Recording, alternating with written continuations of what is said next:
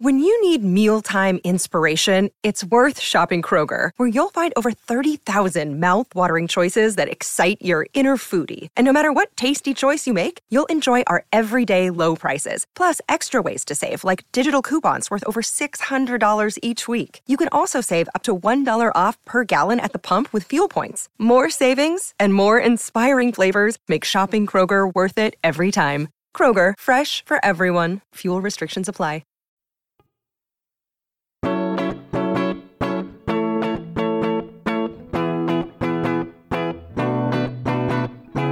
You're listening to Seeing and Believing, a film and television podcast that searches for the sacred on screen. I'm Kevin McLenithan, and I'm joined this week by a new guest. Suave, debonair, perhaps a little dangerous? Who is this international man of mystery sitting in the co-host seat across from me?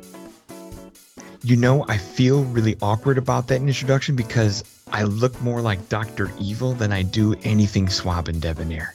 Oh no. Oh, man. A bald white guy. My pinky has already made it to my mouth. I'm looking for my Mr. Bigglesworth hairless cat, but there's nowhere to be found. It's just me, and it's not so suave. Oh man, now my entire plan for the introduction is ruined. I was going to make a joke about grotesque facial scars or evil-looking pets, and now I can't do that. So we'll just do this the old-fashioned way. Yeah. I am joined by Don Shanahan. He is going to be my co-host for this week. Thanks for coming on the show, Don. I'm really glad to have you here. Kevin, thank you for having me. I'll do my best not to make any facial scars of myself during this show, and that way it stays nice and clean. Well, who knows what'll happen? We'll see where the show takes us. Listeners, we do have a great show coming up for you today. We'll be reviewing Daniel Craig's swan song as the iconic British super spy 007 in No Time to Die on episode 308 of Seeing and Believing. This episode of Seeing and Believing is sponsored in part by NavPress, publisher of Eugene Peterson's Symphony of Salvation.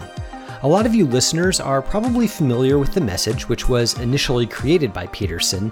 As Peterson was working on the message, he also meticulously crafted introductions for each book of the Bible, and Symphony of Salvation collects those readings into a full-color 60-day devotional journey. These introductions are not cold or utilitarian, they're meant to be soaked in. Peterson acts as an insightful guide, pointing out all the important physical details, personalities, and controversies of an ancient world that God loved. The book invites you to lean back and reflect on these insights and the compelling portrait of God speaking directly to your everyday life. You can read it as a devotional, one introduction at a time, or have it on hand when you start reading a new book of the Bible to quickly find your footing in that book's context. Visit navpress.com to get your copy of Symphony of Salvation. Yes, we're here on episode 308 of Seeing and Believing, and like I said, I am joined by a new guest this week. We bade farewell to Wade last week, and it was quite a send-off, but we always move forward, and I'm excited to be talking with Don about a very big release that's been a long time in the making. But before we get to that, I guess we should probably introduce our illustrious guest. Don is the founder of the movie site Every Movie Has a Lesson. He also writes for 25 Years Later, and he even has his own podcast project titled Cinephile Hissy Fit, co-hosted with Will Johnson, and that's part of the Ruminations Radio Network. Don and I are also both fellow members of the Chicago Indie Critics organization up here in Chicago, so it's really great to have him on the show. Don, welcome on to Seeing and Believing. Kevin, thank you so much for having me.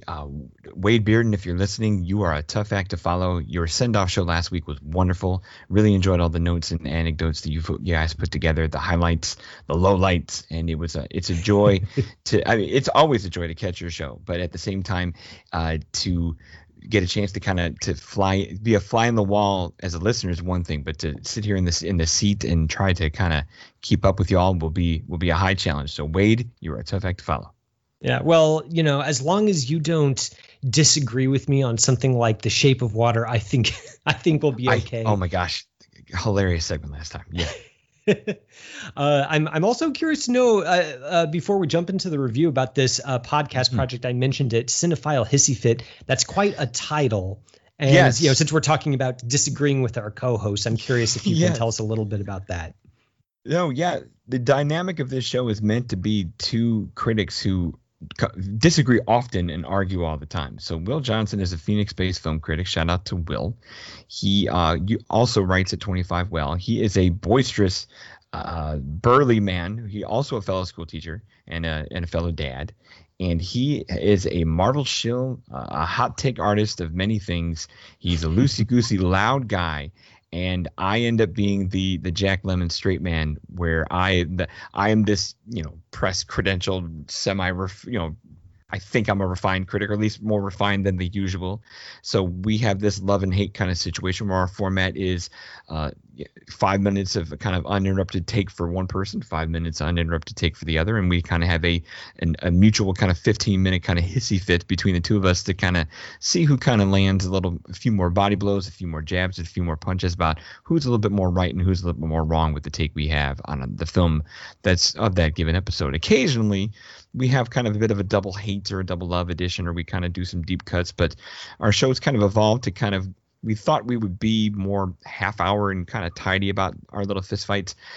My co-host can't stop talking. So we're starting to stretch ourselves out to almost 50 minutes to an hour. And I wish we weren't that long, but it's always a fun, explicit conversation of poor language and bad taste that goes back and forth between the two of us. Because as much as I get into a hissy fit about how much I dislike the Tree of Life, he'll get into a hissy fit about how much he dislikes something I love. And it's a good dynamic, and we're having a good time, and we're starting to kind of get a good flow. We're starting to introduce a few more guests into the show, and we got enough episodes banked where it's not a complete rush. So we're in the swing of things. Wow, I mean that sounds really intense. I'm kind of hopeful, since it sounds like you've been really training with Will, so to speak. It's kind of like a Rocky scenario where you guys are constantly sparring. So I'm kind of a little bit scared for my own bodily safety here as we're recording. So I hope that we don't disagree too strenuously. Right. Remember, about this movie. Facial scars, bad animal cats. It's all going down that toilet. Oh man, yikes. Yeah. Well, we'll see what the future holds in store for us with this episode. We are, of course, listeners, talking about the new James Bond movie, No Time to Die. It's coming out this weekend, actually. As this podcast airs, it should be hitting theaters. With No Time to Die, Daniel Craig is back for his fifth and final turn as James Bond. The new film picks up almost right where the previous film, Spectre, left off. Bond has left the MI6 spy agency behind to live under the radar with his lady love from Spectre, Madeline Swan, played by Léa Seydoux. But the past, both Bond's and Madeline's, is still very much alive, with all its darkness seemingly collected in the shadowy figure of a new villain, played by Rami Malek. Soon Bond finds himself drawn against his will back into the world of spy agencies, apocalyptic superweapons, and high-tech gadgets. Of course, this is a Bond film after all. This time, though, he has to reckon with issues that are new for the franchise. Is James Bond a relic who's out of place in a significantly changed world? And where does this older Bond store up his treasures? So, Don, there's really an effort with this new film to pull together all the story threads of the previous Daniel Craig franchise entries and bring them to some sort of resolution, or at least some sort of culmination. Of all the Bond movies, it's the one that relies most on what has happened in Bond's story up to this point. So my question for you is, did this approach to the Craig era's final chapter leave you shaken or stirred? Ooh, I'm going to say stirred, because I've been a big fan of this arc that they've been able to create for the last 15 years, where I didn't know this was possible with Bond. I know in novel form this character has endured and has had his own little adventures, but everything on the cinematic side, going all the way back to Sean Connery, always felt like dalliances, where they were, like a dalliance does, it kind of burns hot and moves with excitement, but it extinguishes itself quickly because there's not a lot of depth. It's throwaway standalone stories. So for them to kind of grab that post 9/11 progressive change that was needed to take kind of a Cold War era killer and adapt him with a new leading man who was more tough than suave with Daniel Craig. I'm stunned how much they were able to kind of take this antiquated character and kind of strip him back down to the foundation, to the studs, and really start over. And I'm equally amazed because the writers who did that were Neil Purvis and Robert Wade, who delivered the last two Pierce Brosnan Bond films, which might be the most excessively gaudy of the excessively gaudy era. So for those same writers to kind of, I don't know, push new discipline or find kind of a way to be like, hey, how can we improve upon what's here? And I look at the landscape of film that this had to re-enter in 2006, and that's, it's post Ethan Hunt, it's post Jason Bourne, and can Bond just be a womanizing killer and get away with it in today's era? And the truth is he couldn't. So the change that I see the most is by giving him a little bit more depth, and it's something that's not a throwaway mission the way it is in an Ethan Hunt Mission Impossible movie. You've got this arc that you can really build some substantial weight on it. I did not see this coming. I know you had that kind of two-part origin story with Casino Royale and Quantum of Solace that felt like it kind of opened and closed that Vesper kind of wake that was kind of created by Eva Green's character in the first film. But then Skyfall kind of is that transition point where like, whoa, we're really going to stick with this and do something big and always build at the same time as still having standalone adventures and all the great excitement. So I did not think a full, meaty, substantial, and fulfilling character arc was possible with this character. And this movie, like you said, has stirred it to the point where this is a finely, a fine cocktail of great ingredients that is, like you said, stirred instead of shaken, because you took your time. You didn't rush it. You didn't overly make it gaudy. You didn't blow things up for blowing things up's sake. You hired great filmmakers along the way. Oh my goodness, Sam Mendes had 2 films in this series, and he's fantastic. And you have Daniel Craig this whole time, playing his age, playing his toughness. But I'm absolutely amazed that they were able to build this character up and take it to places it's never been before. Yeah, you're definitely right that this feels like a Bond that is reconfigured for the age of the MCU, the age of where, the film franchises are interconnected. There's lots of moving pieces that are kind of woven into a cohesive whole, whereas previous Bond movies, it was kind of episodic. It was more just about the adventure in front of us rather than trying to, tie everything together into a cohesive canon. It's much more Craig Bond really went in that direction and tried to not just imagine what Bond looks like in a new modern world post 9/11, kind of that world order, but also what does a franchise as venerable as Bond, like just what does that franchise itself look like in this new movie making landscape? And you definitely see that new approach here at this new film. Now, I'm probably going to differ a little bit with you, and I hope that we don't get into the body blows too quickly here. You bet. In that I don't know that this new chapter is fully satisfying to me. There's a lot of interesting stuff in the air, and I'm sure we'll get into this about the theme of family that's running through these various Daniel Craig Bond films. The idea that there's some sort of dysfunction at the heart of Bond, that the act of super spying almost is there to interact with, that to fill in some way. And there's, I think that in a lot of ways, even though I think the action in Casino Royale is great, I think the increasing Bournification of action sequences and later entries like Quantum of Solace don't work so well. I think overall, though, it's an interesting place to take this character in the franchise. I think in the end, though, where this film falls down for me is that it almost feels like it feels like it's bending over backwards to tie all of those loose threads into a neat little bow, and maybe kind of trips over its own feet while it does that. I can second that to a large degree, because this is a very long movie. It's the longest Bond film they've done. And I feel like to kind of call back to the idea of canon and how they've interlaced and built what they've done, it felt like a film and a half ago. Well, I guess it's just one film ago. It felt like the peak you were looking for, the thing that was all, that was orchestrating everything, that was interconnecting all these movies, was Christoph Waltz's character of Blofeld. And to have him be, I get the end of Spectre, you want to have him apprehended, but of course not killed, so that the orchestrations and puppeteering can still continue. But to have Spectre, which was built to be this big, huge thing, be kind of pushed aside by this very kind of frail, questionable, and not as thick and as developed of a villain with Malick's villain, that I feel like you already peaked in terms of the villain in the threat department. This is just the inevitable, I don't want to say the inevitable, but this is that progressive accident or elevation that kind of has to be there just to kind of get your culmination and your ending without really having the substance that you built up so well. Because I know Christoph Waltz is a professional movie villain, that we've seen him do the bad guy thing time and again in lesser things and in better things.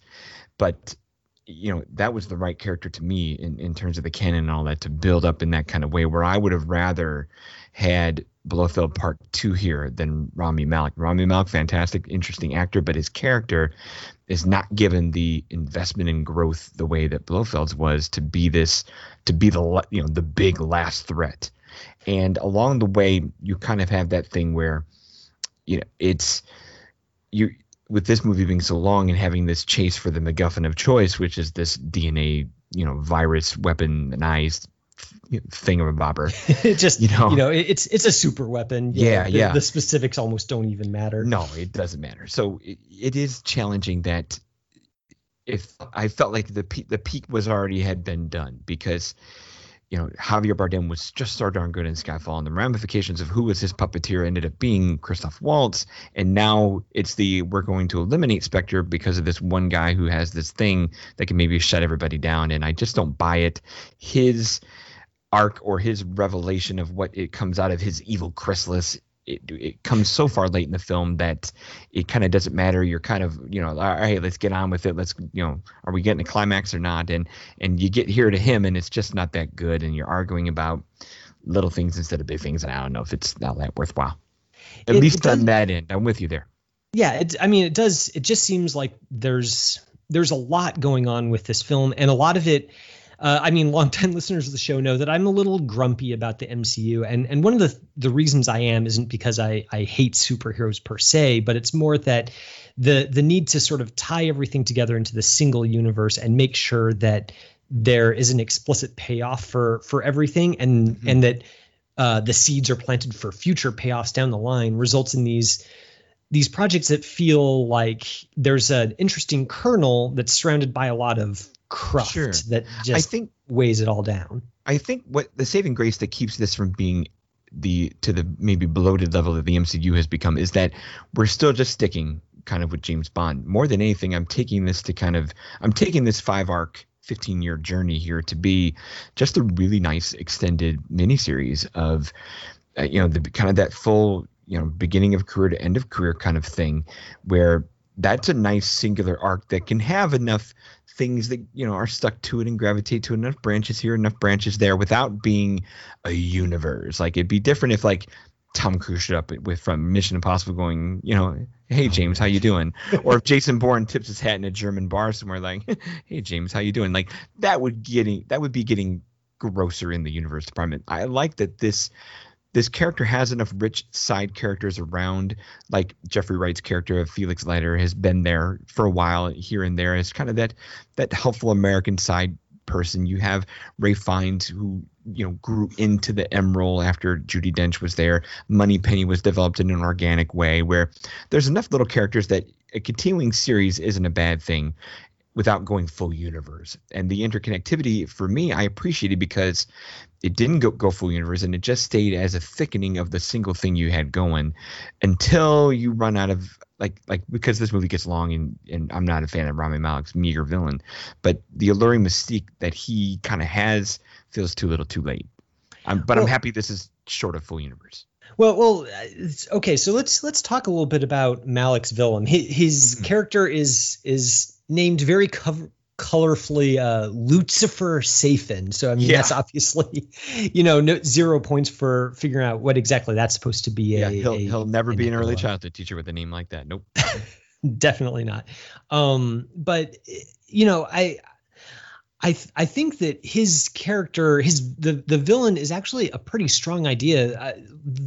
By the time we get to he has this lair that's built on an abandoned island, in the tradition of all great Bond villains. It's got kind of this forbidding aspect to it. And he's got kind of this gimmick where he's got a poison garden and acid swimming pools. And there's all this intrigue around him. Yeah. But like you observed earlier, all of that is really crammed into the last half hour of the film. And it just doesn't have any time to breathe. And I think that's partly a function of the fact that this is Daniel Craig's last film. He's not going to be around to have a payoff to the Blofeld arc really explored in depth. He's not going to be around for long enough to see what Rami Malek's character to get an entire film laser focused on him. So for me, it felt kind of like we were moving from plot point to plot point, and there wasn't really time to flesh out any of them in a fully satisfying way.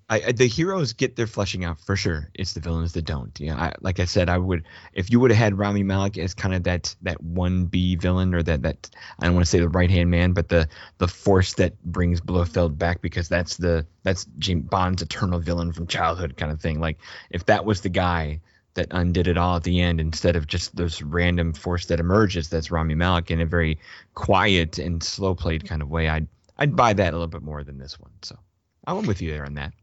I want to talk a little bit, because we did give some mention to the theme of family that runs through this picture. And I want to give a little bit of a hat tip to film critic Ryan Holt.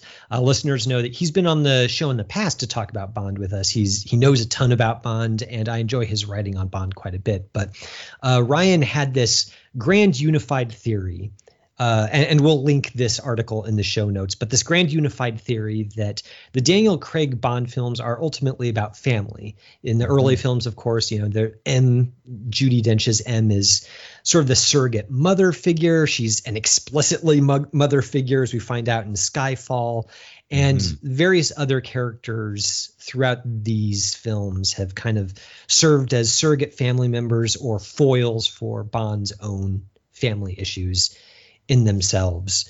And I think one of the things that was so shocking to me about this film is that Bond really they lean hard into that family dynamic here, where the film opens and Bond is paired off with a woman. He tells her he loves her, which I'm not a huge Bond expert, but I'm not sure if that's ever happened in a Bond movie before, where he seems to be genuinely in love with someone on screen, tells her he loves her, really seems into building a traditionally domestic life with her. We do have that old classic Bond film of her, the only George Lazenby one, where Bond gets married in the last. He does get married, but does he actually say the words "I love you" on screen? I can't remember. Now I got to dig deep for that one. I mean, and Bond historians know that marriage does not last very long, and yeah. So no, the I love you line is a big deal, and it's definitely different for here. And he doesn't just say "I love you"; he says it in French. He says "Je t'aime." So I mean, this is a very different Bond than we're used to. So I'm curious to get your take on the themes of family that suffuse this film and the way that it works as a whole. I think I boil it down, and I put this in my review, where I said this is really the idea of being given value to love over pleasure. James Bond has always been built, or at least, in the heroic sense of the old school films, on the conquest and the Bond girls, and who does he get to spend time with now? Who's his arm candy? Who's that woman in bed with him? And we don't get a ton of that in this Daniel Craig series. We have a little bit, or though, obviously Eva Green's Vesper was the one that started it all in terms of, kind of spoiling Bond in that whole level of, all right, if you're going to have a conquest, you're going to pay for it. It's going to have some consequences and ramifications that still last all the way till this film. But the idea is that there's always that cliche phrase of, I'm a lover, not a fighter. I'm a fighter, not a lover. the fun part about this version of James Bond with Daniel Craig is that you have made a lover and a fighter. You have this expert, amazing killer who is really good at his job, even with the pits and pratfalls that come with, sometimes he's on the job, sometimes he's breaking the rules, all the typical irascible spy stuff. But the intimate human relationships end up being what he's making his true sacrifices for, because we don't see a lot of. Obviously, there's always a MacGuffin thing that saves the day for Queen and Country, but what he's really, really, really throwing himself out there for are the people in his life. Those are the ones he's really putting his neck out for, and that meant all those levels of maturation that have been built. These 5 films are just really impressive to me because, you've got kind of the cultivated roots and the familial feels kind of replace the old drive, like I said, and yeah, I feel like that investment they made to put value into love over pleasure has succeeded, because you have a thicker, richer, more realistic possible character than just, the Lothario with a gun. Right. There's that line that during confrontation with Malek's villain, Rami Malek's Safin says, tells Bond that you and I are poisoned by heartbreak, which I think is just such it's a really great line. And I think one reason it hits home is because it does highlight how these Craig films have deviated a little bit from the Bond formula, where all emotional attachment is short-lived. I mean, like we said, he doesn't really tell any of the women he beds, "I love you." He at times seems maybe incapable of love. All of the sex is consequence-free. He doesn't settle down and have a family. Nobody, once a Bond girl has her time with him in one film, she's not in the next film. It's just moving on to the next thing. The people that he kills, like, there's never really any sense that they're anything other than obstacles for him to overcome. Are you talking about old school stuff or the new school stuff? The old school stuff. I mean, yes, I'm again, right there with you. Like with Craig, especially in Casino Royale, that early chase scene where he's, trying to catch that one guy and, he's breaking through walls and destroying a construction site. I mean, that sort of collateral damage isn't new for the franchise, but the way that it's framed is I thought very different. It's again sort of like a post 9/11 Bond, and I think the Craig films kind of acting in that way is very interesting. The idea that Bond in this embodiment, in Craig's embodiment, is sort of his commitment to violence, lies, and, like you said, Queen and Country has borne a lot of bitter fruit. And it has literally poisoned him, as we see in that confrontation with him and the villain. And I think that's a really interesting angle for the movie to take on him. Yeah, I think another way I say it, or at least I kind of frame it in my head, is like the invincibility that was always there in the carefree 60s and 70s and 80s stuff has kind of given way to, can we make this character vulnerable? And the vulnerability that remolds this character is incredible, because we've seen him in 15 years, lose his fair share of scuffles and fights. Ramifications linger and last longer. The guy gets beat up and has scars that still show up a couple movies later. And those life-altering consequences kind of emphasize personal stakes that normally aren't there, because it's, let's go on to the next thing. I just picture Roger Moore's voice every single time when something inexplicably painful should happen that he just bounces right up for. So we see just, I think that's also, like you were saying, that is the post-Jason Bourne, Ethan Hunt world, where you have sweat and grime and and blood, because it's not a genuinely killing thing anymore. It's dirty and it's ugly, and the characters around him of authority let him know about that.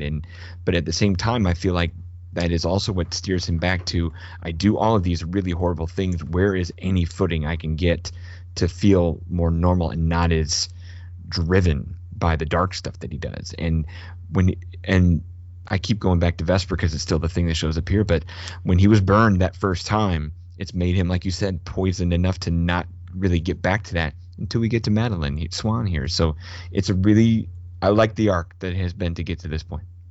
Yeah, and it does seem like this movie is really trying to position him as a relic, as a dinosaur. You know, one of the fun little subplots that we get with this film is kind of this rivalry he has with new 007, played by Lashana Lynch, a black woman who has literally taken on the 007 mantle now that he has officially left MI6.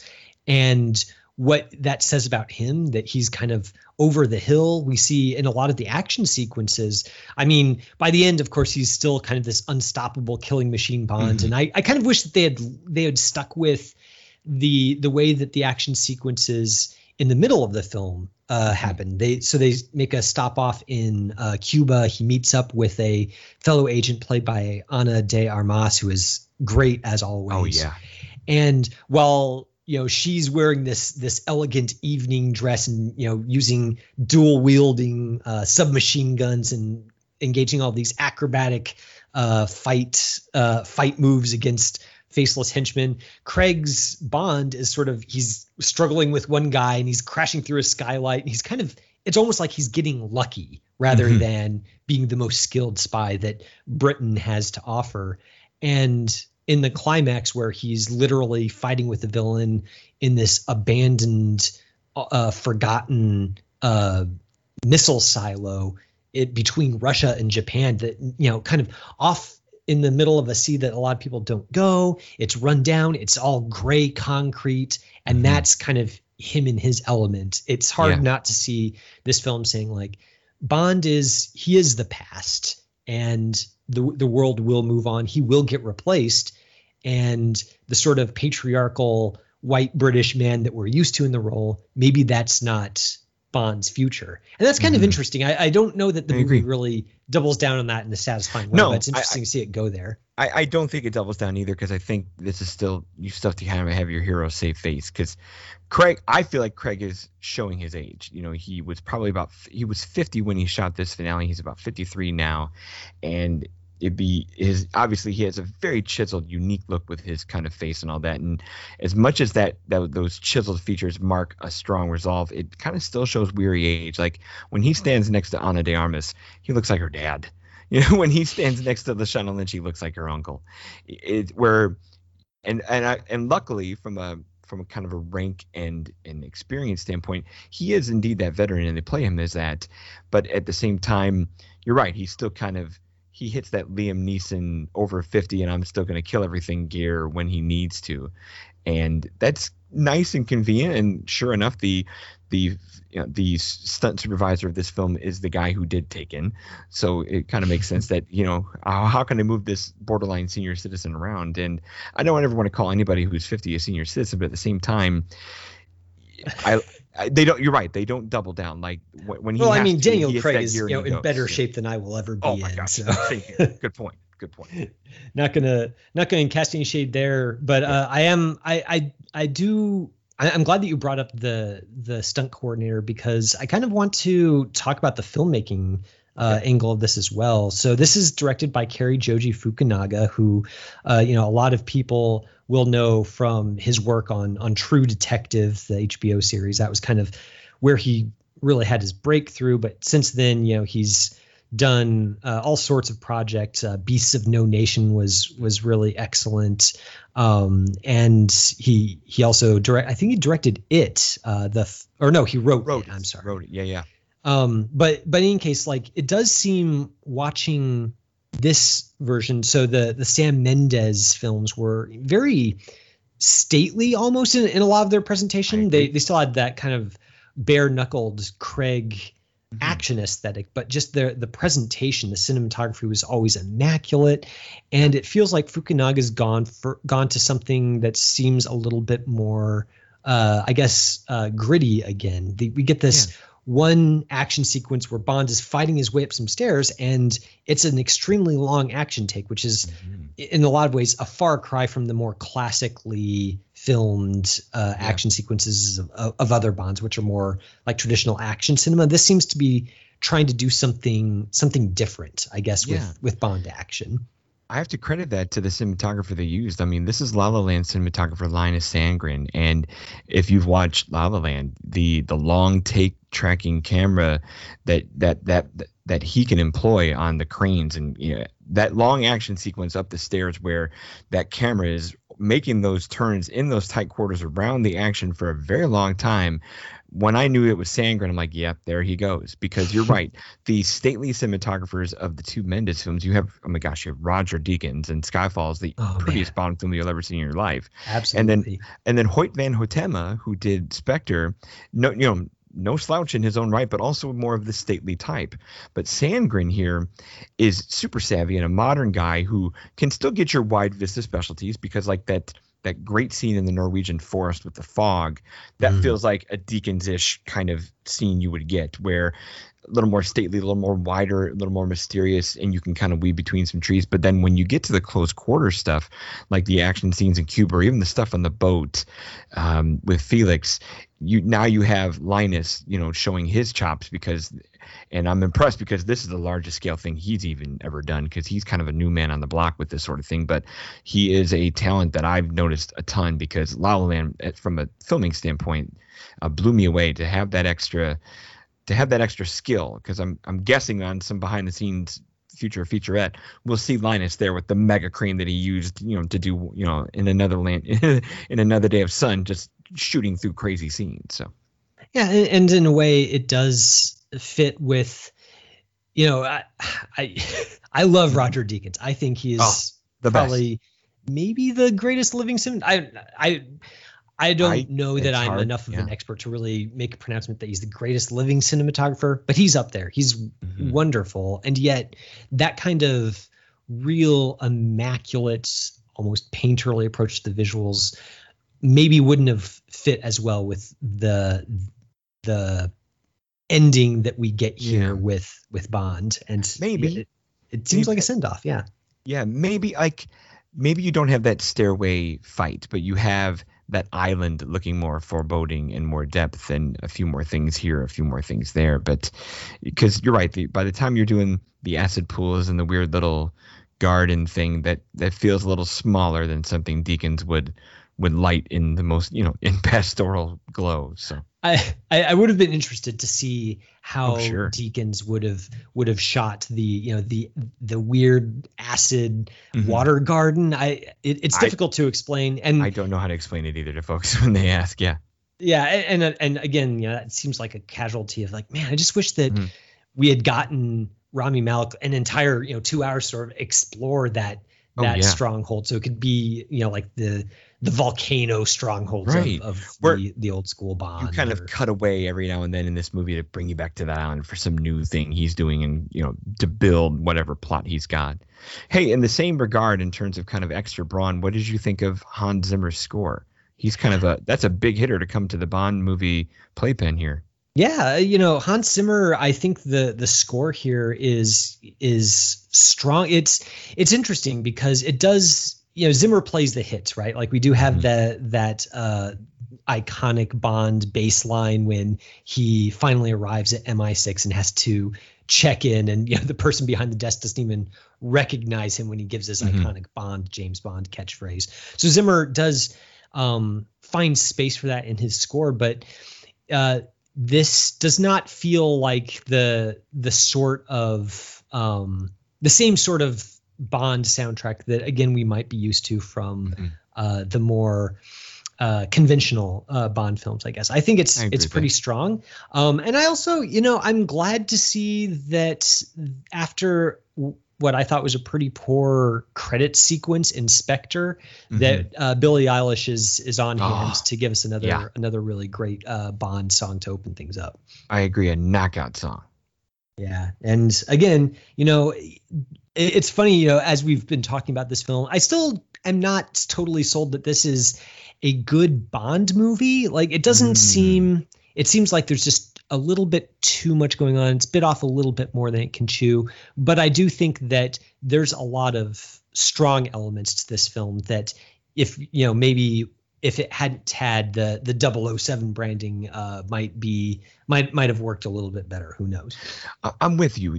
I think that by going grand and going large, and obviously the interconnectedness we've been talking about, I think I don't want to say they painted themselves in a corner. I don't want to use that expression, but I think we were always going to get something more epic than episodic in terms of what this big conclusion was going to be. So for it to not feel quote unquote like a Bond film, I was okay with, because it felt like a Daniel Craig Bond film. Like, we've been building to this, it'll get there. Now, like we said earlier, there's definitely some lag and some acceleration I'd rather have towards some payoffs that were a little bit more developed, where it's not a limp to the finish by any means. I think it's a big grand send off that it deserved, and it built properly to get.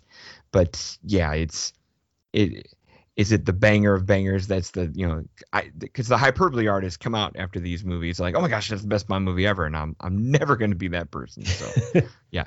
Well, it seems like there's a weird, in the closing minutes of this film, and we're not going to spoil necessarily how it ends up, but there does seem to be sort of this myth making impulse that closes out the film that I guess maybe leaves a bad taste in my mouth. Not necessarily because there's, I'm a fan of movies that really engage with story and what the power of story is. I think that's interesting. Is it the right note for this particular iteration of Bond, where it's much more, like I said, gritty, bare knuckled, like Earthbound? Is he a myth? Is that the sort of the thing that works for a character like Bond? I'm not sure that it is, but I'm curious to know what your take is on kind of that closing grace note to this entry. I dig it because when you think about it, this is still the American Film Institute's number 3 all-time cinematic hero. It's James Bond. And for them to build something less gaudy and less disposable, and to make something meaty you can hang your hat on. Like, you can buy, if you were to Lord of the Rings this series, these 5 films, and watch them back to back, my goodness, would you get an arc. So I think they did. I think they built with the best bricks to make something mythic, and I feel like you reach a point where, like, all right, well, how can this end? Does this end with sacrifice? Does this end with fulfillment? Does this end with closure? Like, the different way. I feel like this movie has a ballsy way of making an ending, while at the same time being stately the way it is. We could say more, and we can offer other comparisons, but I like the note and the gear it hits in that last 10 minutes. Yeah. Well, that is an interesting angle to take, and I'm actually curious for our listeners, if you have a chance to see this movie, where you would fall on that continuum. This is obviously where we're butting up against the limits of spoiler-free conversation, but it is an intriguing closing to a Bond film, and so I'm curious to get our listeners' thoughts once they've seen it. But for now, that is our review of No Time to Die. It is in theaters starting this weekend, and will probably be a pretty big deal. So definitely, if you can safely check it out, you can do so in theaters all over the country. But for now, Don, we are reaching the end of our show, and this is traditionally a part of the show where each host brings a recommendation from the world of television or film that they want to share with our listeners, and really recommend that they check out for themselves. So I asked you to bring a recommendation for this part of the show. What do you got for us today? I have, kind of in honor of the cast of characters that are kind of here in our James Bond conclusion here. I'm a big fan of actor Ben Whishaw, who is wonderful as the younger Q that they've introduced into the series as the Gadget Man, and he gets off wonderful lines in the film of just straight man banter versus the big powerful people in the room, and he still ends up being the smart guy they all need.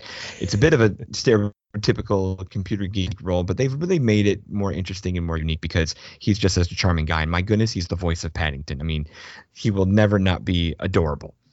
So I was presented a screener for a little indie film recently, and it had its cup of coffee at the Sundance Film Festival in 2020. It's a movie called Surge.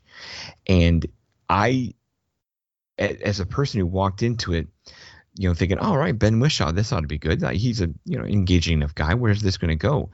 And this is turn on a dime, flip a switch, completely different than anything you've seen this man do. If you think all you can comprehend about Ben is the cuddly Paddington stuff or the cheeky Q stuff, this movie will knock you on your butt, because it's this single man story of kind of an unpredictable downward spiral and kind of the isolated damage it causes. He's a man who's an airport security worker in London, and kind of beleaguered by his parents, not exactly the best love life. He doesn't have like massively monologued motivations of what's really getting to him, but you just see the physical tics in Wishaw's performance that kind of show, boy, this guy's on edge and can crack at any minute. And if he cracks, what's he going to do? And the movie won a few awards at Sundance. I think it was the I'm going to look it up here. A special kind of jury acting prize for Wishaw, and then was nominated for the World Germanic Competition for the film itself. Short film director Anil Karia kind of making his debut feature here, and it's available on VOD. And I recommend it in kind of a buyer beware kind of way, because it's a very kinetic energy, tuna. How can I say this a better way? It's a very kinetic energy gestating film that kind of has the mechanics of slow cinema, because you're on this isolated character. It's kind of building as it goes. The movie is scoreless, and you just follow this man in his, like I said, downward spiral, in his mayhem, in this fizzling out. But it's shot, and I have to kind of buyer beware this part, it's shot with absolutely some of the hardest shaky cam I've ever seen. Now, that shaky cam has very long takes that stay with the character as he interweaves into the things and the trouble he gets himself into, but which is I can't take my eyes off of, because it's such a voyeuristic thing to watch him see how far he goes with just the explosion of what his character can be. But it's a hard movie to watch in terms of the shaky cam. It's a hard movie to watch because it's not a very heroic character that you can really gravitate into and go, boy, I hope he turns out okay. It's not going to be that. It's just a matter of what is it going to take for him to fizzle out, and can he fizzle out without getting other people hurt. And fascinating performance from Ben Whishaw. For our little critics group, little things that we do where we are always trying to pitch nominees, this is somebody who makes my short list of some of the best male performances I've seen this year.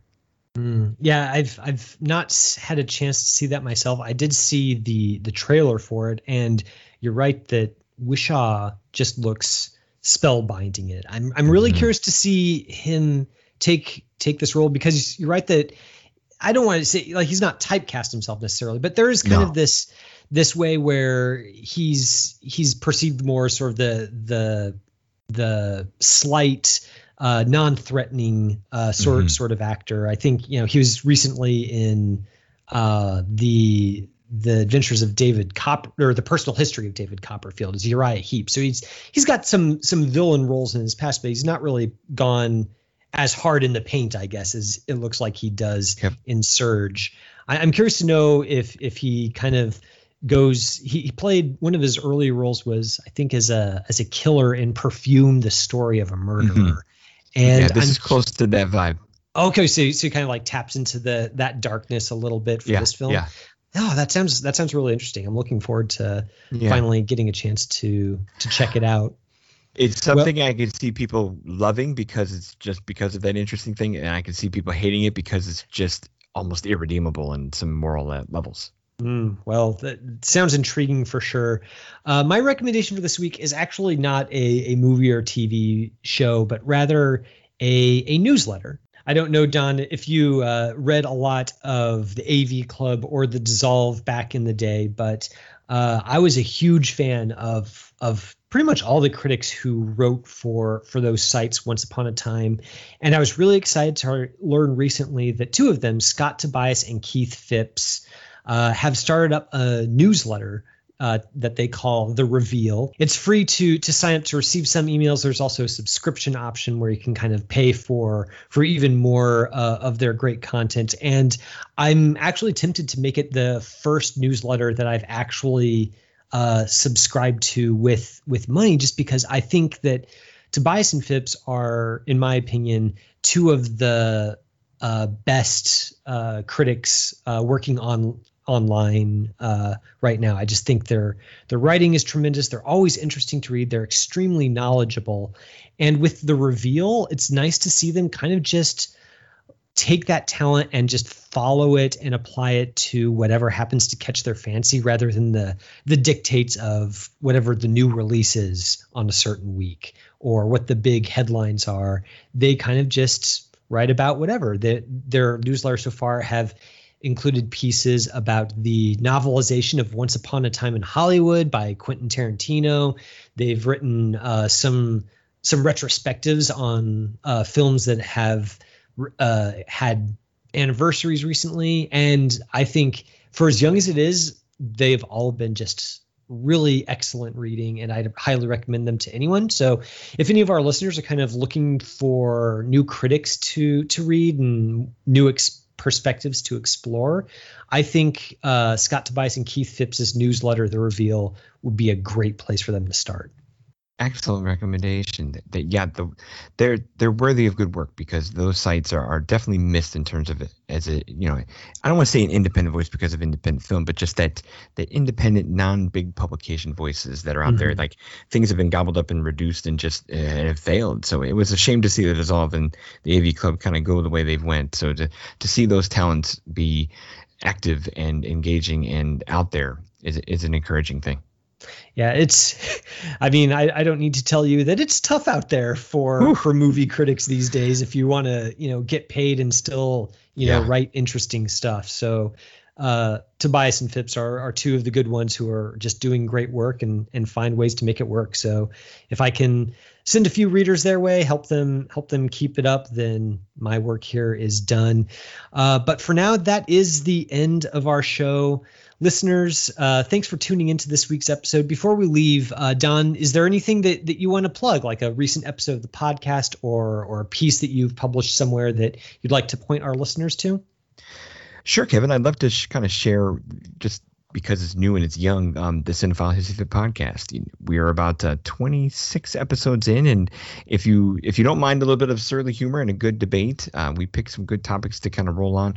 Our recent episode on Venom was a good one, because I come in going, gosh, guys, this is stupid. You can't have Venom without Spider-Man. And then my co-host Will and his guest are like, but it's so much fun and funny. I'm like, oh my gosh, you people are incorrigible. So if you don't mind a little exasperation with your movie critiques, we have a fun little format and a good little show. So I gotta represent the podcast. Yeah, well, happy to give you a place to do that here. Listeners, definitely check that out, and definitely thank you for checking us out this week. Seeing and Believing is, of course, brought to you by the Christ and Pop Culture Podcast Network. Our producer is Jonathan Clausen, who every week helps us to search for the sacred on screen. I'm your host, Kevin McClenathan, and I'll see you next week on Seeing and Believing. You have been listening to Seeing and Believing, an official production of the Christ and Pop Culture Podcast Network. Please rate and review the show in iTunes, and check out our other shows at christandpopculture.com/network. Theme music by Alexander Osborne and Lindsay Miz, used under Creative Commons License 3.0.